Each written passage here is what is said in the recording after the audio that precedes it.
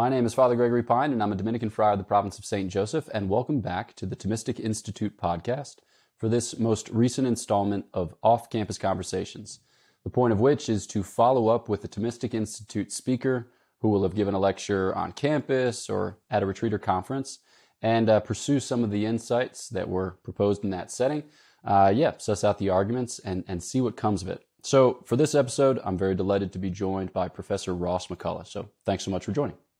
Thank you.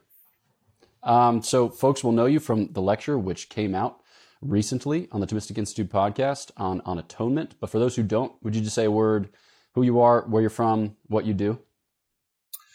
Yeah, I'm an assistant professor of theology at George Fox University, which is outside Portland, Oregon.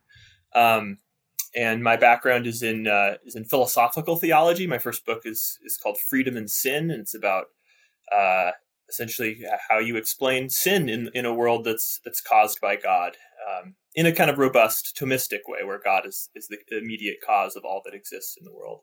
So how do you make sense of sin and our ability to disobey God in some sense in that world? So that was my dissertation and now book. And I'm interested in broadly in sort of philosophical, theological questions across a range of things, including soteriology and atonement, which I spoke about at Oregon, a month or two ago.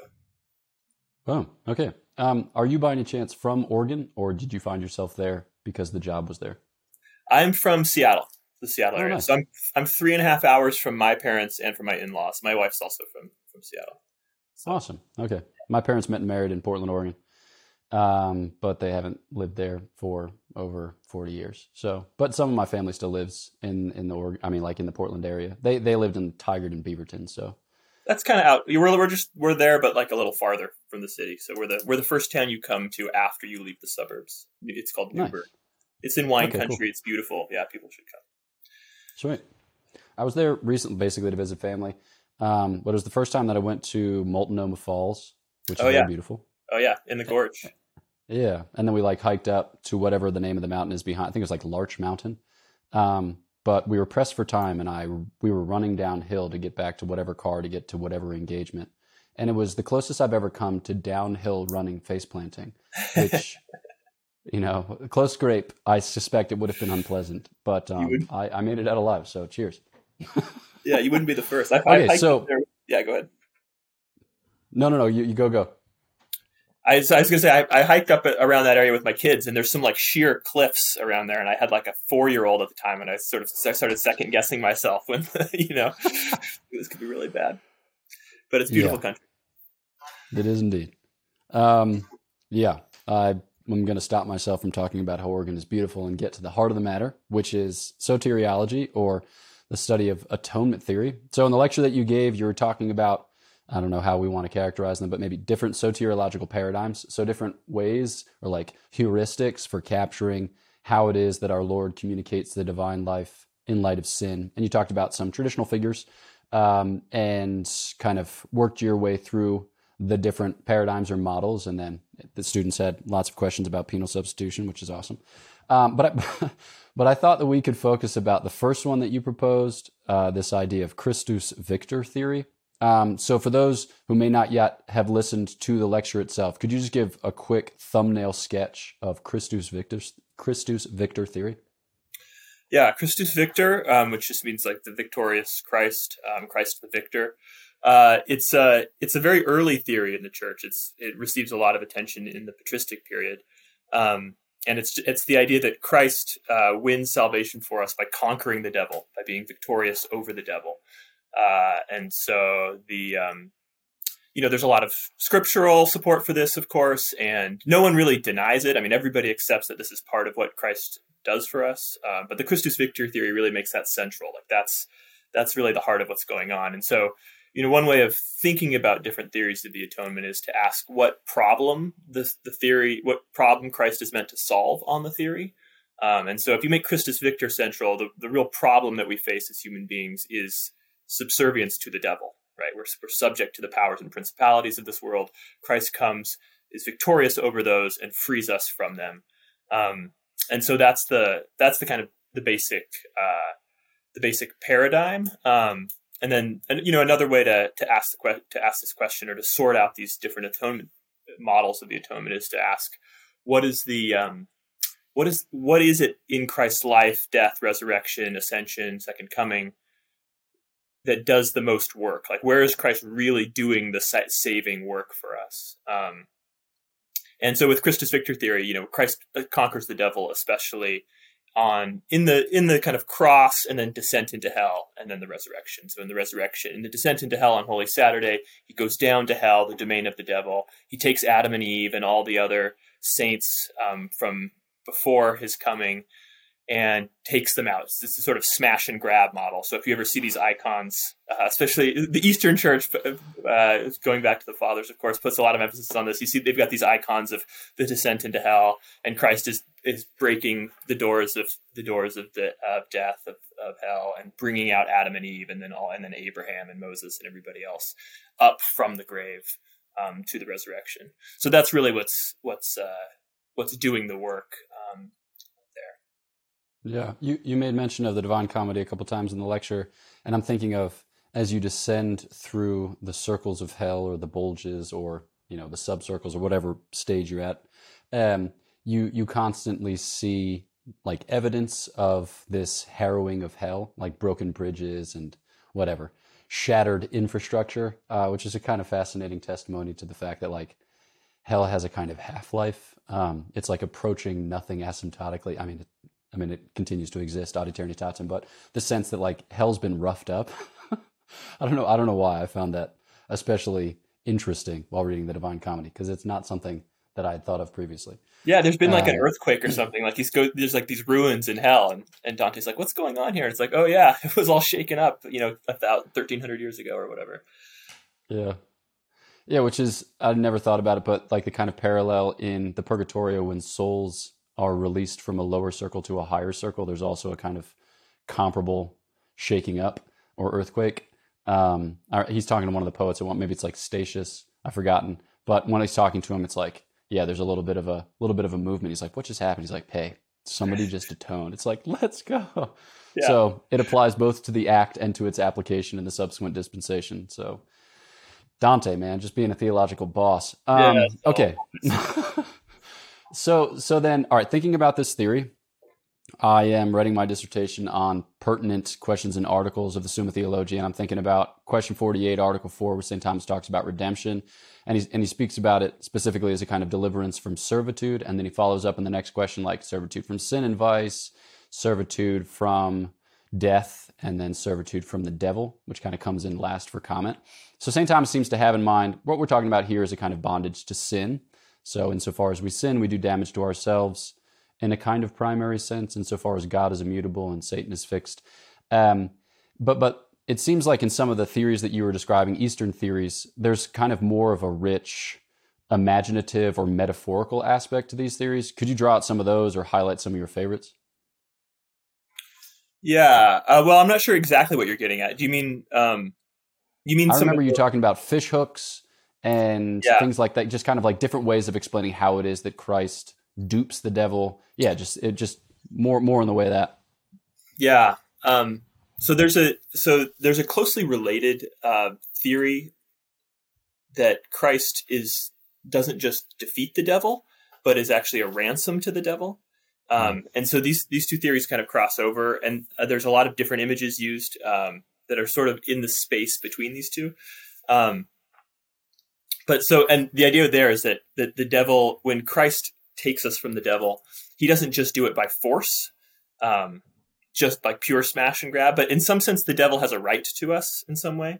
And so Christ has to pay the devil something. And so this is kind of the idea of redemption. And Aquinas talks about this too, that redemption involves like paying a price to the person to whom we're enslaved to redeem us, to buy us out of slavery. And so the devil in some sense gets Christ in exchange for us. That's kind of the idea. And so you get all sorts of crazy stuff. And so one of them is, like you said, in Gregory of Nyssa, he has this idea, and I don't think it originates with Gregory. I think it might go further back, but that the cross is this kind of fish hook. So Christ is the bait for the devil. The devil sees Christ and wants to to take him, to seize him. And then once he's seized him, to kill him, because he's this prize.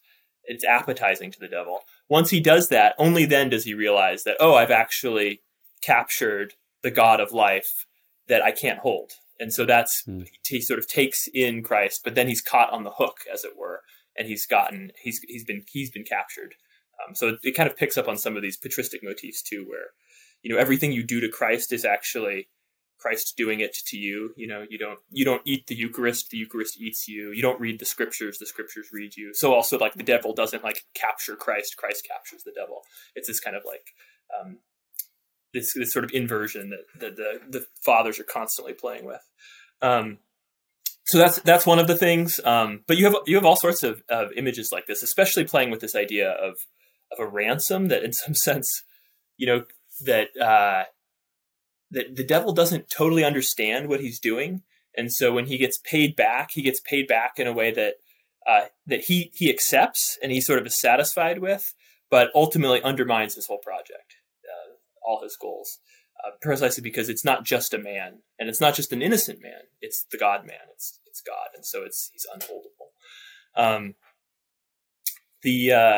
In the Western tradition, this is the ransom stuff ends up getting slightly sidelined by Anselm. So Anselm is not as much of a fan of the ransom stuff, because Anselm says, with some reason, that the devil doesn't have a right to us. It's not good that we're in subservience to the devil.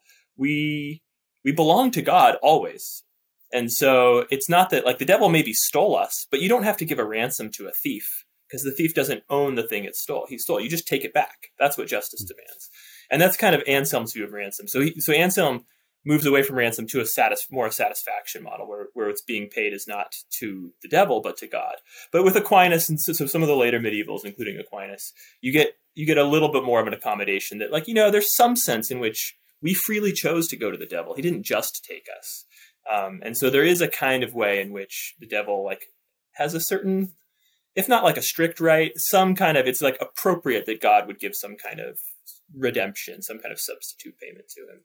And so you can accommodate some of that patristic and biblical witness there too. Okay. So in balanced theological fashion, you make kind of principled reference to the sacred scriptures, to the church's tradition, with an emphasis on the fathers of the church. Kudos. In my theological ghetto, never mind. I shouldn't say that all Thomists do this, but there's usually a different theological instinct, and it involves a pithy, whatever. We're ressourcement Thomists. It's a ressourcement Thomist, right?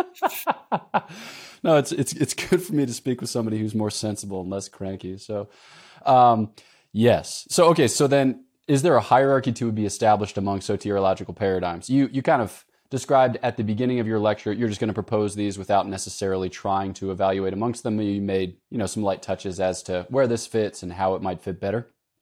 But do you see, like, all right, the past 2,000 years we've been thinking about these questions. Are there certain soteriological paradigms based on the scriptural and patristic and medieval formulation that have kind of risen to the top or help us to make sense of the others in a way that's, like helpful or fruitful or good?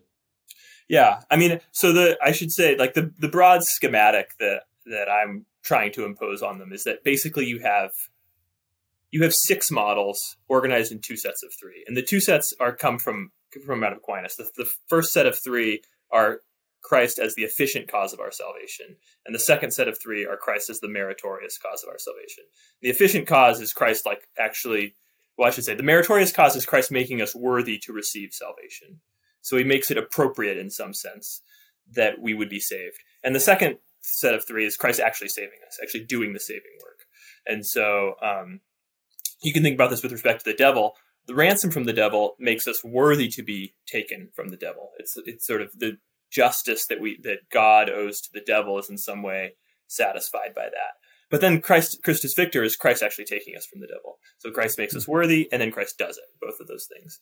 And so in terms of those 2 broad categories, both I think are equally important, that you need both. And broadly speaking, the making us worthy side, Christ as meritorious cause, finds its greatest emphasis on the cross. So it's Christ's death that in some sense does that work through satisfaction or penal substitution or something like that. And then the second set, Christ actually bringing us salvation, there the emphasis is on the resurrection. Because nobody wants to like be saved to death, right? You're saved to new life. So the resurrection is really what gets the emphasis there.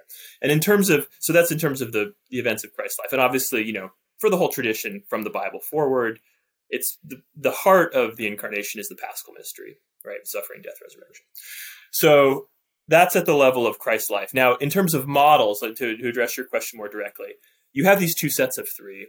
But on my reading, and you can dispute this, on my reading, the most important of the meritorious causes in the tradition is satisfaction. And that's what you see at the Council of Trent. The Council of Trent and at Aquinas and in Anselm, who sort of generates this tradition, you get the idea that Christ is satisfying for our sin on the cross. And that's kind of the controlling metaphor. Or image or sort of trope. And then that's it for Christ's meritorious cause. And that's always been much more influential in the Catholic tradition than like a penal substitution view. Although penal substitution has not been condemned. And then on the other side, on the side of Christ actually affecting our salvation, the most important model is, in my view, and I think this is pretty easy to maintain, is some kind of divinization. That why does God become man? God becomes man that man might become God, right? To use Athanasius's famous phrase. So like I said, this is clearly from the patristic period forward. It's in Aquinas. Aquinas actually has a more robust view of this over time. He goes to Rome at some point and reads more of the Eastern Fathers, especially John of Damascus. And he incorporates more and more of their Christology, but also their soteriology in his theology. And so you see this sort of divinization stuff come out more and more as Aquinas matures as a theologian. And it's just, you know, it really is the heart of what Christ does for us as an efficient cause and what the resurrection is all about. You know, taking us from the devil is great, obviously. You know, another model for how Christ communicates grace to us is like teaching. Christ's moral example. He shows us the way. He communicates to our mind the knowledge of what it looks like. That's obviously important, but really the heart of it is divinization, that Christ actually changes us. And of course, this happens above all through the sacraments, right? So it's Christ's divinizing activity through the humanity of Christ applied to us through baptism, the Eucharist, and the other sacraments. So that's kind of how it like fits into the Christian life too. So you can see part of the reason it's so preeminent as a model is because it's also tied in so closely to the life of the Christian and the sacramental life of the church. Boom. All right. That's sweet. That's helpful for me. I mentioned before we push record that I'm writing my dissertation on issues like very close to this, especially like hierarchy of soteriological paradigms. I'm not engaging, well, insofar as St. Thomas did, I'm engaging the Christian tradition more broadly, but I'm basically just engaging St. Thomas, trying to get at what it is that he seems to think. Which it's pretty satisfaction-y, right? I mean, at least in the Summa, it's a pretty heavily satisfaction-based model on my reading. Yeah, no, that is a reading. I'm trying to defend a reading where merit is more kind of so like I'm defending a reading of Tertia Par's question 48, Articles 1 through 6, where he's doing like in Articles 1 through 5, the human contribution, as it were, or like the order of moral causality, what you're describing as like what makes us worthy of, meritorious causality broadly conceived. And so I have it basically that he's going through these articles as a progressive specification, not necessarily like a strict specification at each stage, but that like the general tendency of Articles 1 through 5 is a progressive specification. So like merit covers all of Christ's pre-mortem mysteries. And then satisfaction concerns those which pertain to some punishment suffered, you know, like borne up for justice, and then go through sacrifice and redemption. And then that he underwrites it in Article 6 with this efficiency piece. So it's like, well, what is it that ultimately gives punch? He's been making reference in Articles 1 through 5 to like infinite dignity and worth, you know, like to the Godhead kind of as the ultimate referent to which the moral causality, the order of moral causality appeals. But then in the, you know, Article 6, it's just like blammo, the physical order of causality. Yeah. We're going to like cause stuff big. Yeah, that sounds right.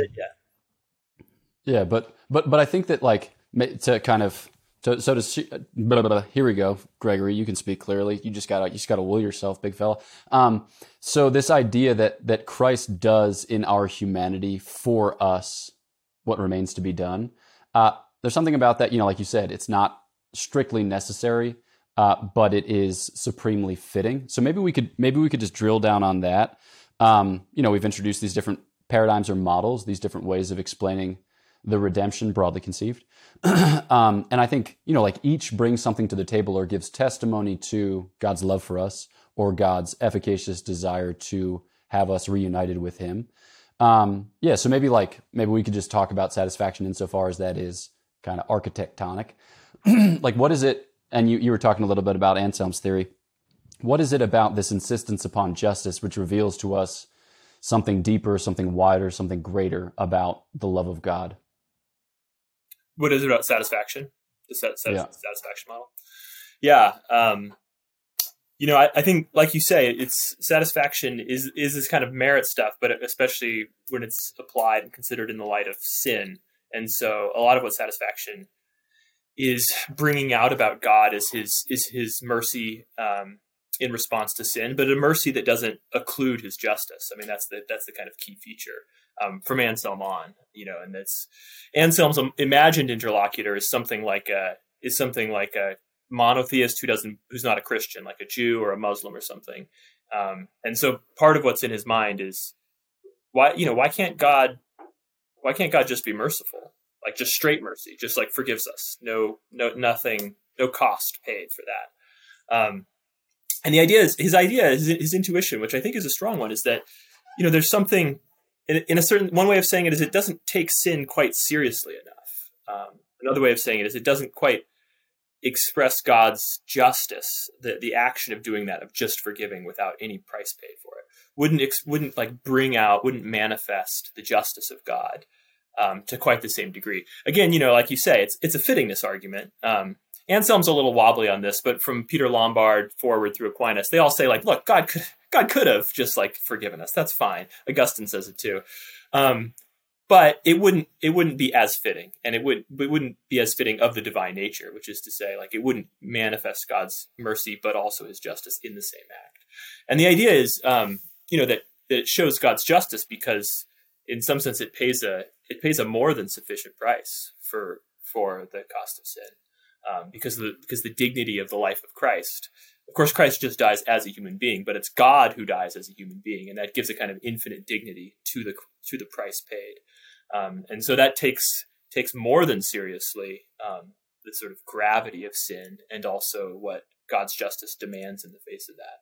But then also it's supremely merciful. So it's sort of supremely just in that sense. It's also supremely merciful because we don't pay it ourselves. God comes down in the incarnation to pay it himself.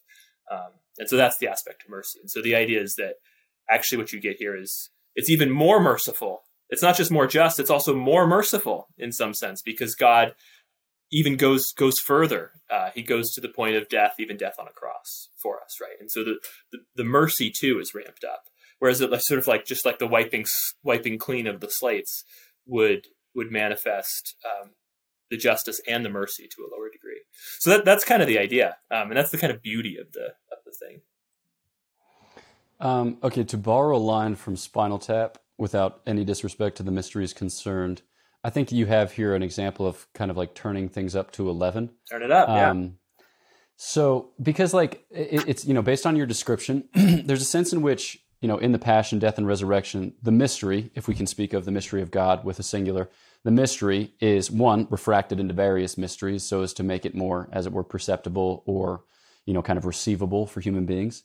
But it's also it's kind of intensified. So rather than backing off from the mystery, it's like God leans into the mystery, to use 21st century hortatory speech, in the sense that so justice and mercy seem in some way, shape, or form to be opposed within the limited compass of our human minds, but we profess that they are united in God, who is justice and mercy itself. And that's something that we'll behold in the beatific vision, right? So obviously the primary delight of the beatific vision is God, but certain secondary lights arrive as well. Like we can see the heck, man, predestination and free will. How does that work? Or justice and mercy speak. But it seems like in the mysteries of our Lord Jesus Christ, in his deeds and sufferings, you have these particular icons, as it were, of the divine mystery. And so it's rather than backing off from, by leaning into, Christ reveals something, deeper, wider, greater, which I hadn't thought about until you put it in those terms. which is cool. But then like you think about all the arguments of fittingness that are given. It's like, look at the cross, like, what do you see? You see how much God loves us. You see how bad sin is. You see how worthwhile our nature is of redeeming. You see the term for which, in divinization, insofar as our Lord's sacred humanity is there, while he kind of withholds the glory, it's just brimming over until such time as he cuts it loose. But that's contingent upon this leaning in dimension. So it's like some of these soteriological paradigms, as it were. God places certain constraints upon the divine operation as a way by which to what? I don't know, accommodate it to us, or make it known to us and loved by us in a more intense way. I don't know. Do you have thoughts on that? I'm muddling around. Sort of progressive. It's like milk and then bread kind of thing. I mean, that's the whole MO of the scriptures, right? Through the Old Testament, but into the New Testament, and then even after, with the Spirit leading us into all truth, as we through the church, you can sort of you unpack what's implicit in the revelation of Christ. But yeah, I think that's right, and part of the important point here, is that so if you take something like justice and mercy, it's actually a less the farther we are from understanding God, the more we think of them as inversely related. And so part of what Christ is doing, and the way we have to understand Christ is not mystery. He's not bringing us a mystery in the sense of saying, in the sense of sort of throwing up our hands and being like, oh, who can say, who can know? It's just pure darkness. It's the dazzling darkness. It's the darkness that is sort of, it's divine. It's a kind of fullness of darkness. And so it's ramping up both sides of the justice and mercy. So we see them, we see both. It's like, oh, this actually is more merciful and also more just. And that gives us a glimpse of what the beatific vision will be like, where we're not somehow oh, we've got the precise relationship where this part of the pie is justice and this part of the pie is mercy. It's no, it's the whole thing. The whole thing is just mercy, a merciful justice, right? And so that's as a kind of paradigm for how we read both Christ, but sort of all this stuff, coming closer to God. I think that's exactly how we have to do it, whether it's predestination, which is my book, or other stuff. Yeah. Okay. So then, thinking about this in terms of your book, maybe this will provide a helpful bridge to the mystery of iniquity. Is there can you identify certain elements in the atonement or certain elements of Christ's redemption, which are particularly well suited to address us in the midst of our existential state, which is one of kind of bewilderment or bemusement? Trying to describe how God in his predestinating grace permits us to turn from him freely whilst, accounting for it in a providence within which bounds all fall. That's just, I mean, you think about that for too long and you just start sweating or crying or both. But how is it that, you can take it from whichever vantage you see fit, but how is it that the cross is specifically addressed to us in that state, in the mystery of iniquity, with our minds dulled and our hearts hardened, and without any real, capacity to raise our eyes from whence shall come our help, except he'd do it for us. Yeah. Yeah. I mean, there's a couple different ways here. One is that what is sometimes called a response theory of the atonement, which is really a kind of branch of the moral exemplar sort of teaching side of the atonement, kind of subjective theory of the atonement. And the idea is the term response theory comes from a medievalist named Caroline Walker Bynum. And the idea is that Christ on the cross, through his suffering especially, elicits a response in us as beholding it, right? So this is the kind of behold the cross, from whom comes, or on whom hangs the salvation of the world. And so you see the suffering, you see the death of this innocent man. This often the kind of Lamb of God stuff plays here. So you see sort of this young, innocent, pure victim, and there's a lot of blood, there's a lot of suffering. You see the nails go through the hands, and it elicits this kind of emotional response, even for people whose hearts are hardened in iniquity.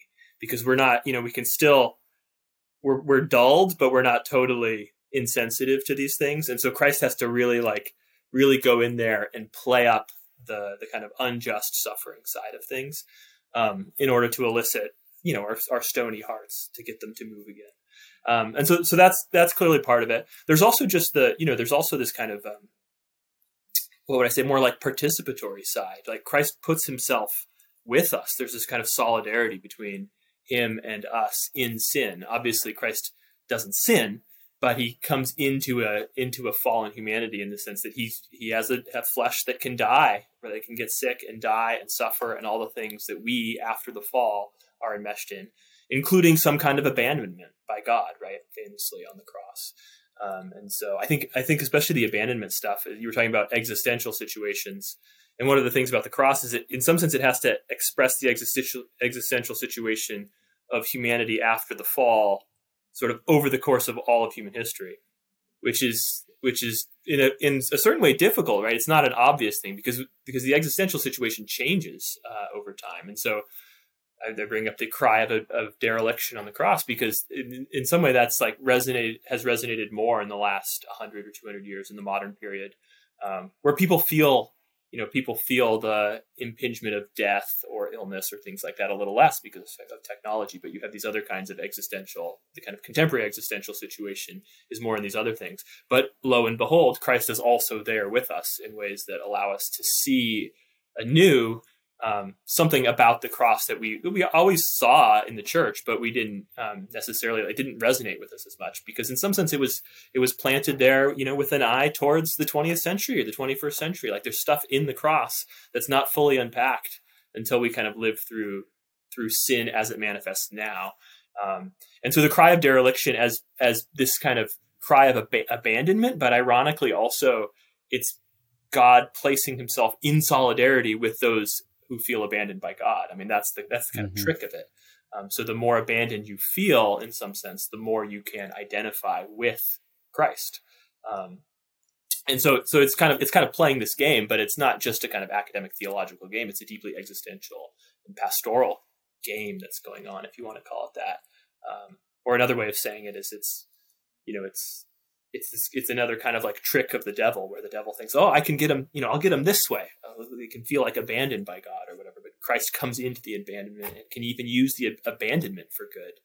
So the things that we think are most alienating from us and most leading us away from God, Christ can come into those and use them. It's not a guarantee. Like you have to be able to use them. It takes spiritual discipline and all that, but the offer is there. The possibility is there. And then the grace is there to help us to use those for good, what others have meant as for evil. Okay, so thinking then this kind of opens the question of the temporal dispensation of the passion, death, and resurrection and, its contact with our existential state. Same time, I was just editing a part of my dissertation about that. The question of contact, virtual contact, is just a wild rodeo of theological discourse. But St. Thomas is content in pithy form to say, he applies it spiritually by faith and corporeally by sacraments, which is a go-to line of his to which he returns with some frequency. So could you talk a little bit about how is the cross, and you don't have to get into, polemics or apologetics or particularly contentious positions on this, but in what way can we say that the cross or the passion, death, and resurrection, the Paschal mystery is present, or made present by faith and sacrament here now, even though we're at a distance of 2,000 years? Yeah. This is, I've gone back and forth on like some of the details of this, but broadly speaking, the idea with faith is in some ways the most like commonsensical, and it's immediately applicable. I mean, I teach at a Quaker school actually, but it's a lot of evangelical Protestants, and they all get the faith stuff right away. It kind of like makes sense, before you get into the weird sacrament stuff. But the faith stuff is just by the gift of faith and the Holy Spirit active in your heart and giving you these theological virtues, you're able to, in your spirit, at a spiritual level, make really present the Paschal mystery in your life, and you can live the death of the old man and the life of the new man. That you can live out your baptism in that sense, which is, like I say, living out the Paschal mystery, and that happens at a spiritual level through crucifying your vices and growing in virtue, especially in infused virtue, the supernatural virtues above all, and that's great. Now, the other side is the sacrament side. And of course, the sacrament side,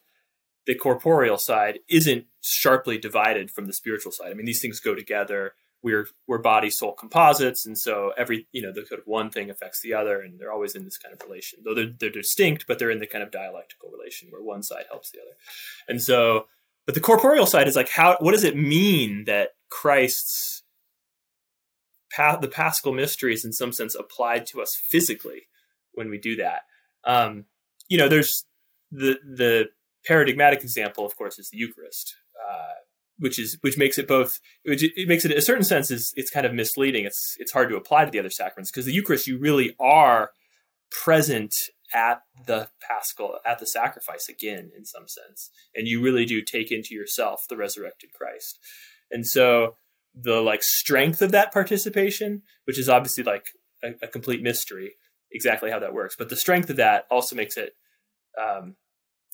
both makes it the kind of best example, and in some ways the worst example, because in what sense does the sacrament of marriage or confirmation or something do the same thing? But the idea is basically the way Aquinas talks about it, St. Thomas, is that it's not just the Holy Spirit operating through the physical bread and wine or through the water of baptism, say. It's not just that. It's actually Christ and Christ's humanity that's operating in the physical things. And that's part of the reason they have to be physical, is because what's being applied to you in baptism, say, is the actual humanity of Christ. The analogy Aquinas uses is that it's like a human, it's like making a couch with an axe or with carpenter's tools. You are the couch that's being made or remade. The tool is the sacrament, but the hand that moves the tool is the humanity of Christ. And then the person who's moving the hand that's moving the tool is God. So it's obviously God is the primary agent working through all this, but it's not just like the Holy Spirit on the water or something. It's the Holy Spirit applying the humanity of Christ, working through the humanity of Christ, working through the water, touching you. And so that's the sense in which it becomes even more mysterious. It's not, the humanity of Christ is in some sense there in the water, changing you. Again, this gets both extremely clear and clarified in the Eucharist, because that just is the body of Christ. But also it's a little more mind bending to think about how that works in confirmation or marriage or something. I don't know. Does that help, or do you have other clarification? No, that helps. No, yeah. No, I think it's helpful for people to see, in the sense that I like to repeat that the Christian faith or the Catholic faith is mostly a matter of showing up, in the sense that St. Thomas will affirm that a little old lady, by virtue of faith, knows more than the wisest of ancient philosophers who came before our Lord Jesus Christ, by virtue of the fact that she has this living contact, so that faith opens her mind to possibilities, horizons, which fall outside the compass of her nature. So it's just, you have access to a whole world, beyond, which world is poised to bestow upon you every imaginable rich, wonderful gift, which is to say the divine life itself. But I think a lot of us kind of get bound up insofar as we see books with titles like, how do I get more out of Mass? And we just think about it in hyper-intellectual terms or in hyper-deliberate terms. I've got a homework assignment, and that homework assignment is holiness. Whereas this idea that it's applied to us by faith and sacraments, it's just, you as a composite human being, you have a mind with which to know and a heart with which to love in this embodied composite form, and you just kind of enter into the Christian mystery as it's mediated, as it's intended to be mediated, by the sacramental life, by the church's liturgy, by the family, by the ecclesial, it's just I don't want to say it's not complicated. It is difficult. Obviously, it's exceedingly difficult. Yeah. And the prospect of ultimate tragedy abides. But it's the Lord has made it such that all of this just bears grace, which is to say, it bears him. He gives himself. Which is astonishing. And the condition for the reception of grace, you obviously can't benefit from the sacraments or something if you're set against them. But the condition that the church teaches is just that you don't set obstacles to it. So it really is, there is that sense in which there's the kind of showing up. And I can tell you, as a parent of young children, and you're at Mass, and my wife does the music, and so she's out there, so I'm corralling kids in the pews and stuff. And sometimes you're just not putting obstacles. That's what you're doing, and that's like, that's very like freeing. It's very freeing in a way, like in the kind of ways you're indicating. Yeah. I mean, yeah. What was I thinking about that? I was thinking about that yesterday because whatever, I had X, Y, and Z things to do. And then I was showing up it's like we have 30 minutes of meditation in the morning, 30 minutes of meditation in the evening. And for the evening meditation, as I was walking to the chapel, I was like, Lord, I think I'm going to fall asleep. And then I kind of examined my heart of hearts and, discovered the reasons for which I did not have sufficient sleep the night before, found them to be non-culpable, non-foreseeable, non-prudentially binding. And I said, this may as well happen. That's, yeah. Don't be scrupulous. Don't be scrupulous. The other thing I was going to say about that is, that, there's also this fact that it can, if you emphasize just the spiritual side too much, sometimes you can forget why it's important that Christ still is incarnate. It's not like the incarnation ends at the ascension or something, or after the second coming or something. The incarnation endures forever. His kingdom is without end. And so, when you just think about the incarnation as necessary for satisfaction or something, it's like, okay, great. He like got a human nature so that he could die. And then once he's done the death and he's paid the price, that's like all he really needs, right?